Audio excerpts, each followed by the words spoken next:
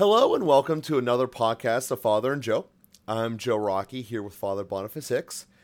And Father, I wanted to continue a conversation that we had 2 weeks ago here about the emotions that Christ went through and how, at the end of the day, the same emotions that human beings felt 2,000 years ago are the same as today. And the only real difference between us and the people in the Bible is that we know how the story ends because we've been able to read it before, and they were living through and they didn't know what tomorrow was going to be. But at the end of the day, that's it. And that's in some ways how it can relate to all of our lives here today and always will. And I wanted to kind of, focus on some of the stuff that we were talking about in the last episode as well, about how Christ went through everything in the Passion for us, but it wasn't to build up spiritual currency to cash a check on someone's behalf. It was to overcome an evil at the end of the day. As we've mentioned before, that death is a form of an evil, and Christ overcame it. And as we look at it, by overcoming that, he's given us the keys and the ability, in combination with free will, to step up and make ourselves better, to be able to follow his will, as we mentioned in our last episodes, make ourselves more capable, rather than hiding away and hiding from it. And I wanted to talk about how Jesus did that. He knew that he was going to face challenges throughout his ministry, throughout his profession. He knew that people were going to doubt him, that people were going to try to make him look bad, and he didn't stop. He had processes where he would talk to the people around him and try to teach them. He gave them opportunities to test themselves when he sent each of them out in pairs of two to see if they could do this while he was still around. Kind of, you go out, try this, and then we'll come and regroup, see what was good for you and what wasn't. Think of that as an example of, sending a teenager out into the world, letting them see how life is, and then still teaching them before they leave forever. That's kind of the thought that I've had there. There's many business examples you could do, but core concept. And he went through all of these different feelings. And ultimately, by teaching by example, Jesus gets to do, because he's God, something that none of the rest of us will be able to do. He gets to come back and see what his work was. He was able to go out, teach everyone, do the culmination of his mission in overcoming death, and then see how everyone reacts to it. See how, as we hear on Easter Sunday, how the women are totally in belief, all in, and then they run to go and find the apostles, and how some of them are not on board, they're doubting. You think of Timothy in that example, and some of them figure it out immediately. So I kind of want to have the conversation of the after the Easter side of the fence, of the emotions of Christ at that point, in seeing essentially the fruits of his labor and how people had benefited from it, and how to a certain extent we in the church are still part of that ongoing mission of accepting everything that Christ went through and being able to be a part of it moving forward. Yeah, I love the way that you present that, Joe. The feelings of Jesus as he sees the fruits of his labor. The response. I just also learned that one of the key, the highest correlation of marriages staying together, the highest factor correlated with marriages staying together, is how spouses respond to those micro bids of affection. When the wife says, "Oh, I love this whatever in this catalog," does the husband actually say, "Oh, let me see," or "Oh, that's wonderful, I like that"? Does he respond? It's a micro bid for affection. She's She's saying, are you paying attention to me? Do you like what I like? Are you willing to go out of yourself to give me that moment in time? But in simple things, offering opening arms for a hug, or making other little gestures. Those micro bids for affection are really, and the response to them are what really holds marriages together. And so we can think of what Jesus has done, giving everything, and then he's looking for those responses from us. What's the response to all that he's given? Are we able to see? Are we able to make that act of faith? Are we able to do what he's asking us? Are we, and when he sees those little responses, or responses to even the little gestures that are there, that delights him. He gets delighted by that. That's part of what holds our relationship with him together. And so, yeah, there's God. God truly delights in us. It's a little bit paradoxical, because God is omnipotent and he is totally fulfilled in himself, and he's in need of nothing on the one hand. On the other hand, he's extended himself as love does, and the response that he gets matters to him, and he experiences that also as love, as presence. And so our response really matters. And when he sees that in Mary Magdalene and the apostles, and we see so much patience as well. I mean, he comes alongside of them and explains to them. And even when he says to the two disciples on the road to Emmaus, do you not understand? Are you still so slow of heart to believe that the Christ had to suffer and to die, and on the third day be raised? And he walks through all of the scriptures referring to him, which was not a small amount.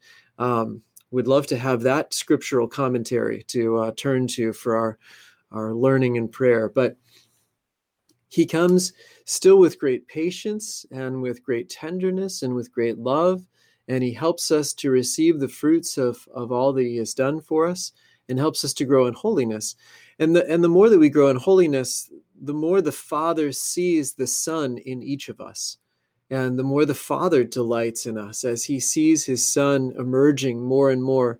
He sees his Son in a real way, and because we've been baptized and his Son is truly within us, his face is behind our face, but our face becomes more aligned with less of a flat shield and more of a contoured surface around the face of Jesus. And our face becomes his face more and more, and the Father sees us and delights in us as he delights in his only begotten Son. So that reality of the Father's delight, as we allow ourselves to be conformed to Jesus, responding to the Father's love, all of that is happening, of course, in this post-resurrection period, starting with Mary and the apostles and the disciples, and then continuing all the way to the present day to us.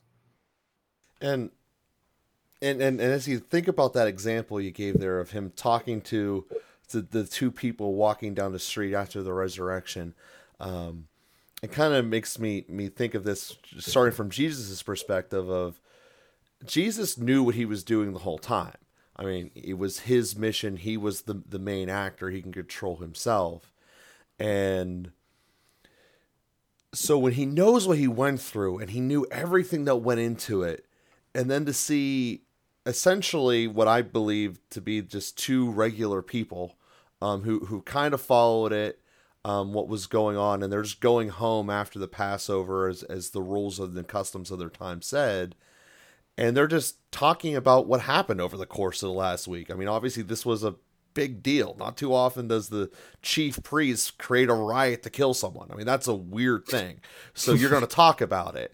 So to have Jesus there, know that he went through all of that, and have these guys not get it, you can see how you can have that, well, why did I do all of this, get really frustrated, as we can experience situations like that in our own life. Like, I put everything into this and you're just not getting it.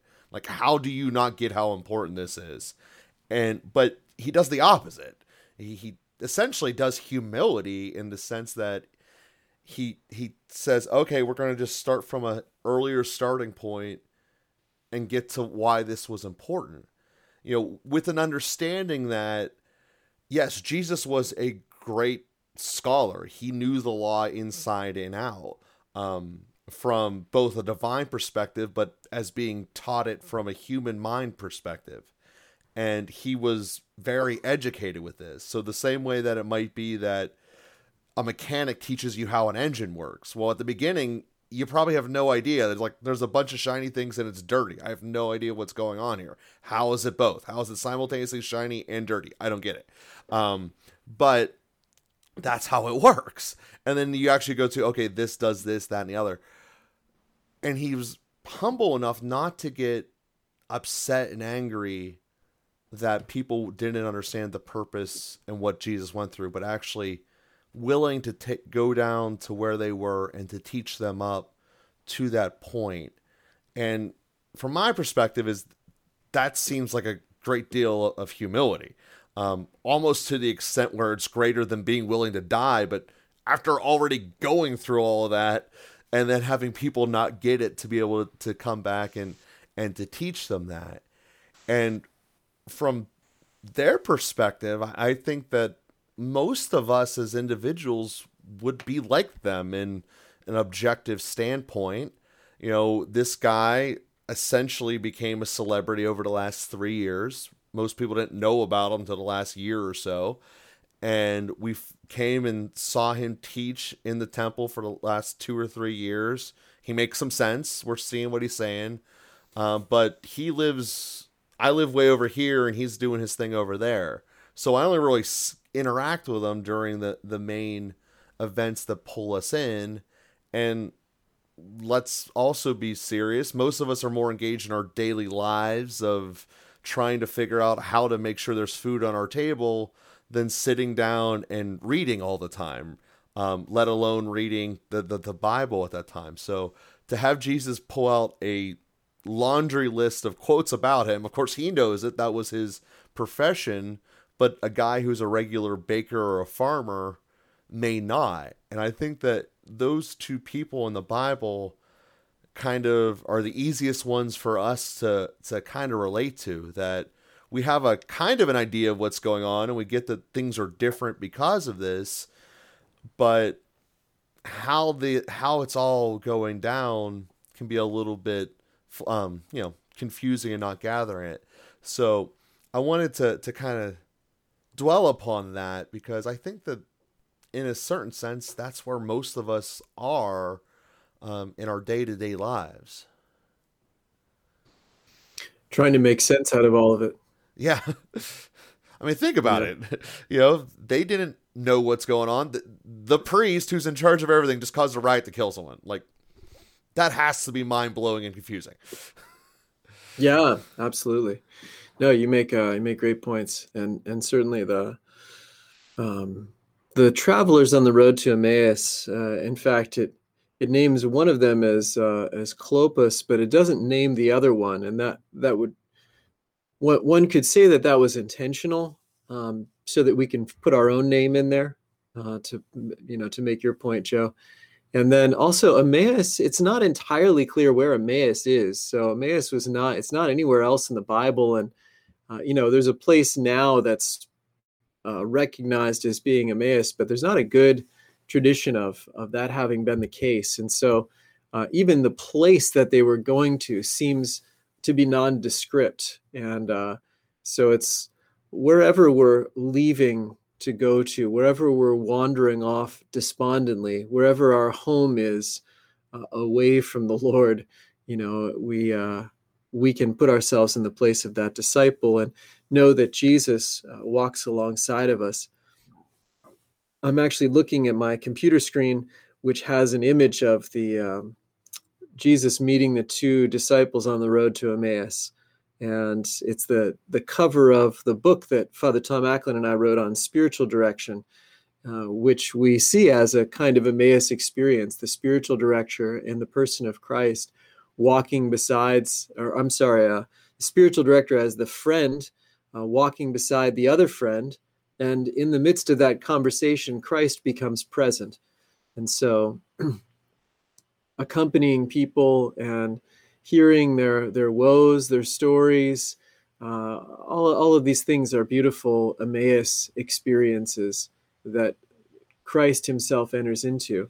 And so, as you say, most of us are in this place. All of us, to some degree or another, are in this place. So what do we do? Well, let's walk together, first of all.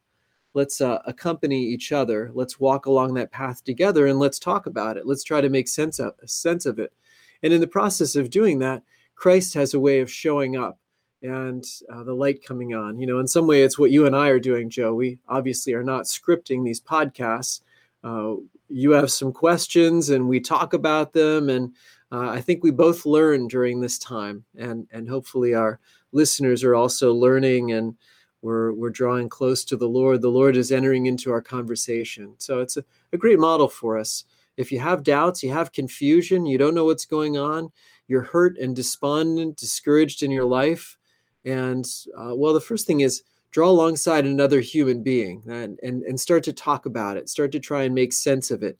Bring it to the scripture, bring it to prayer, invite Jesus also into it. Sometimes our confusion sessions become rant, complaining, bitterness sessions. That's not super helpful.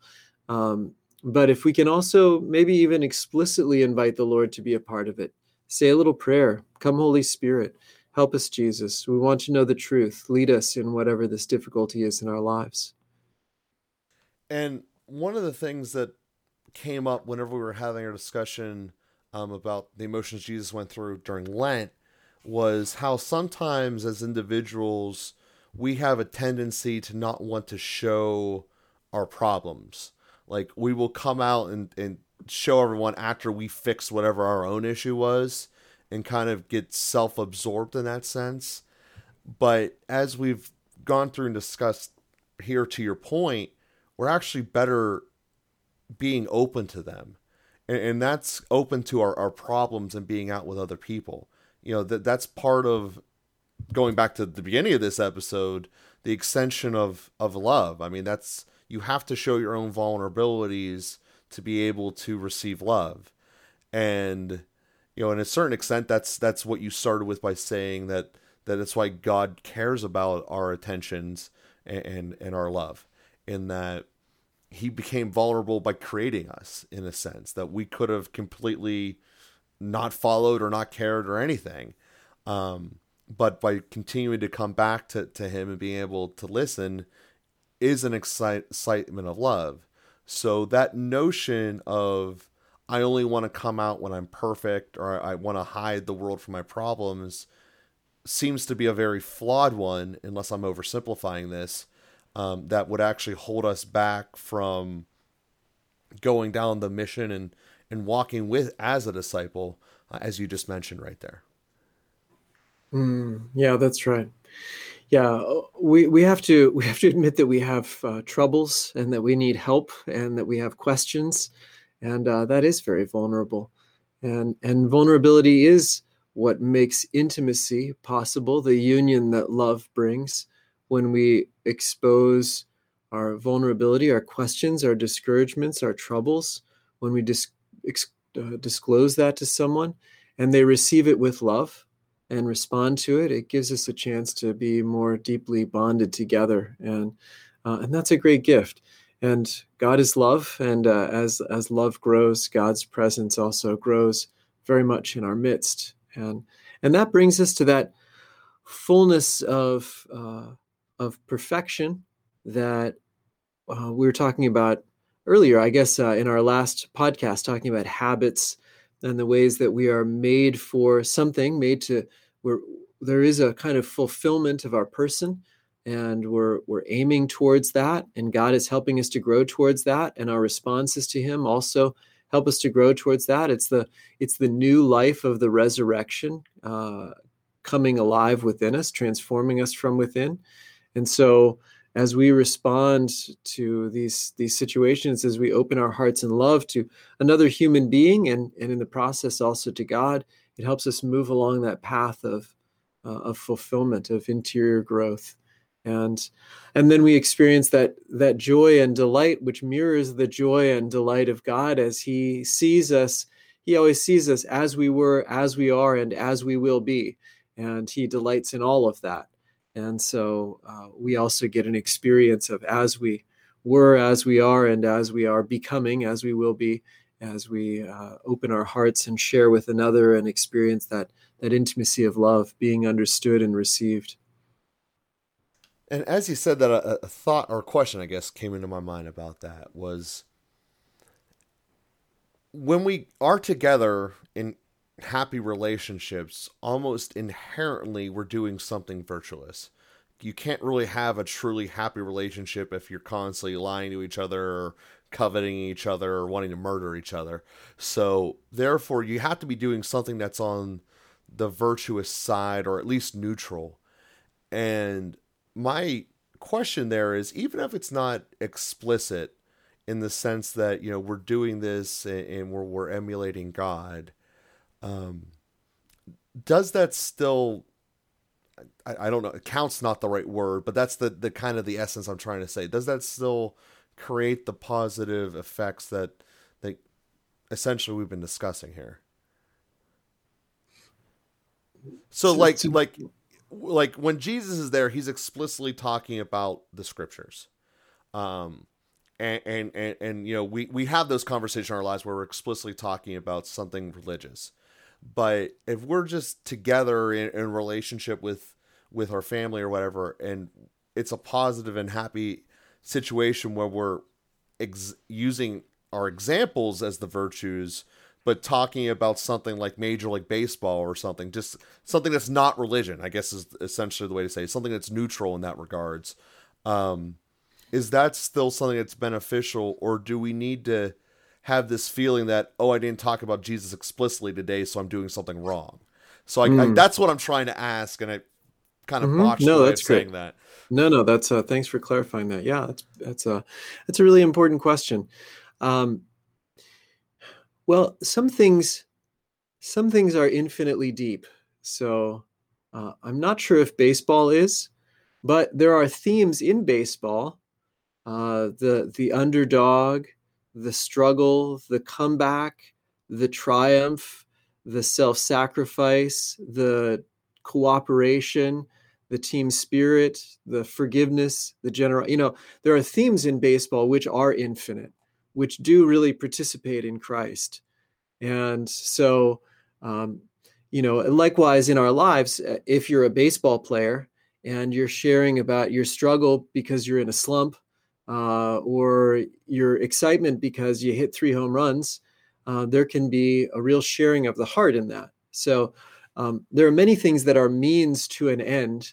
The end is always God, and the human person is also an end in himself. So whenever our conversations really lead us to the human person, the human heart, and those things are infinitely deep. They're all participating in God, we could say.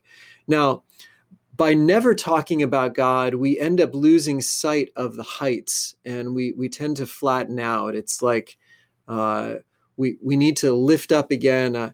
I was talking with some folks about why we celebrate Holy Week in such, we put a lot of effort into Holy Week. It's like a lot of stuff. And you might say, well, why are we doing this? I mean, let's just simplify it and, say a couple prayers and move on with life. But we've got to, if it's worth it, then it's worth it, and we have to really lift up to see the full thing. We need the full thing because everything else is a kind of one-off of that. And if we lose the original image, then we'll start to devolve in a lot of ways. When we lose God, then even our humanity is diminished by that. When we focus on God, our humanity itself is lifted up. And so if we're living in a religious context, we're participating in religious things. If some of our conversations, that is to say, even our participation at Mass and things like that, are religious, that has a way of elevating everything else. A high tide raises all ships, I think is the something like that they say. So we need to raise up the whole dialogue at points so that all of our dialogue is a little bit more Christ-centered, even.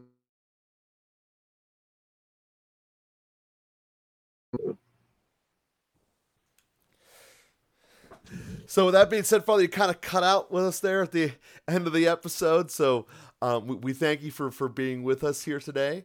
And we thank everyone for listening. And we'll be with you again here next week.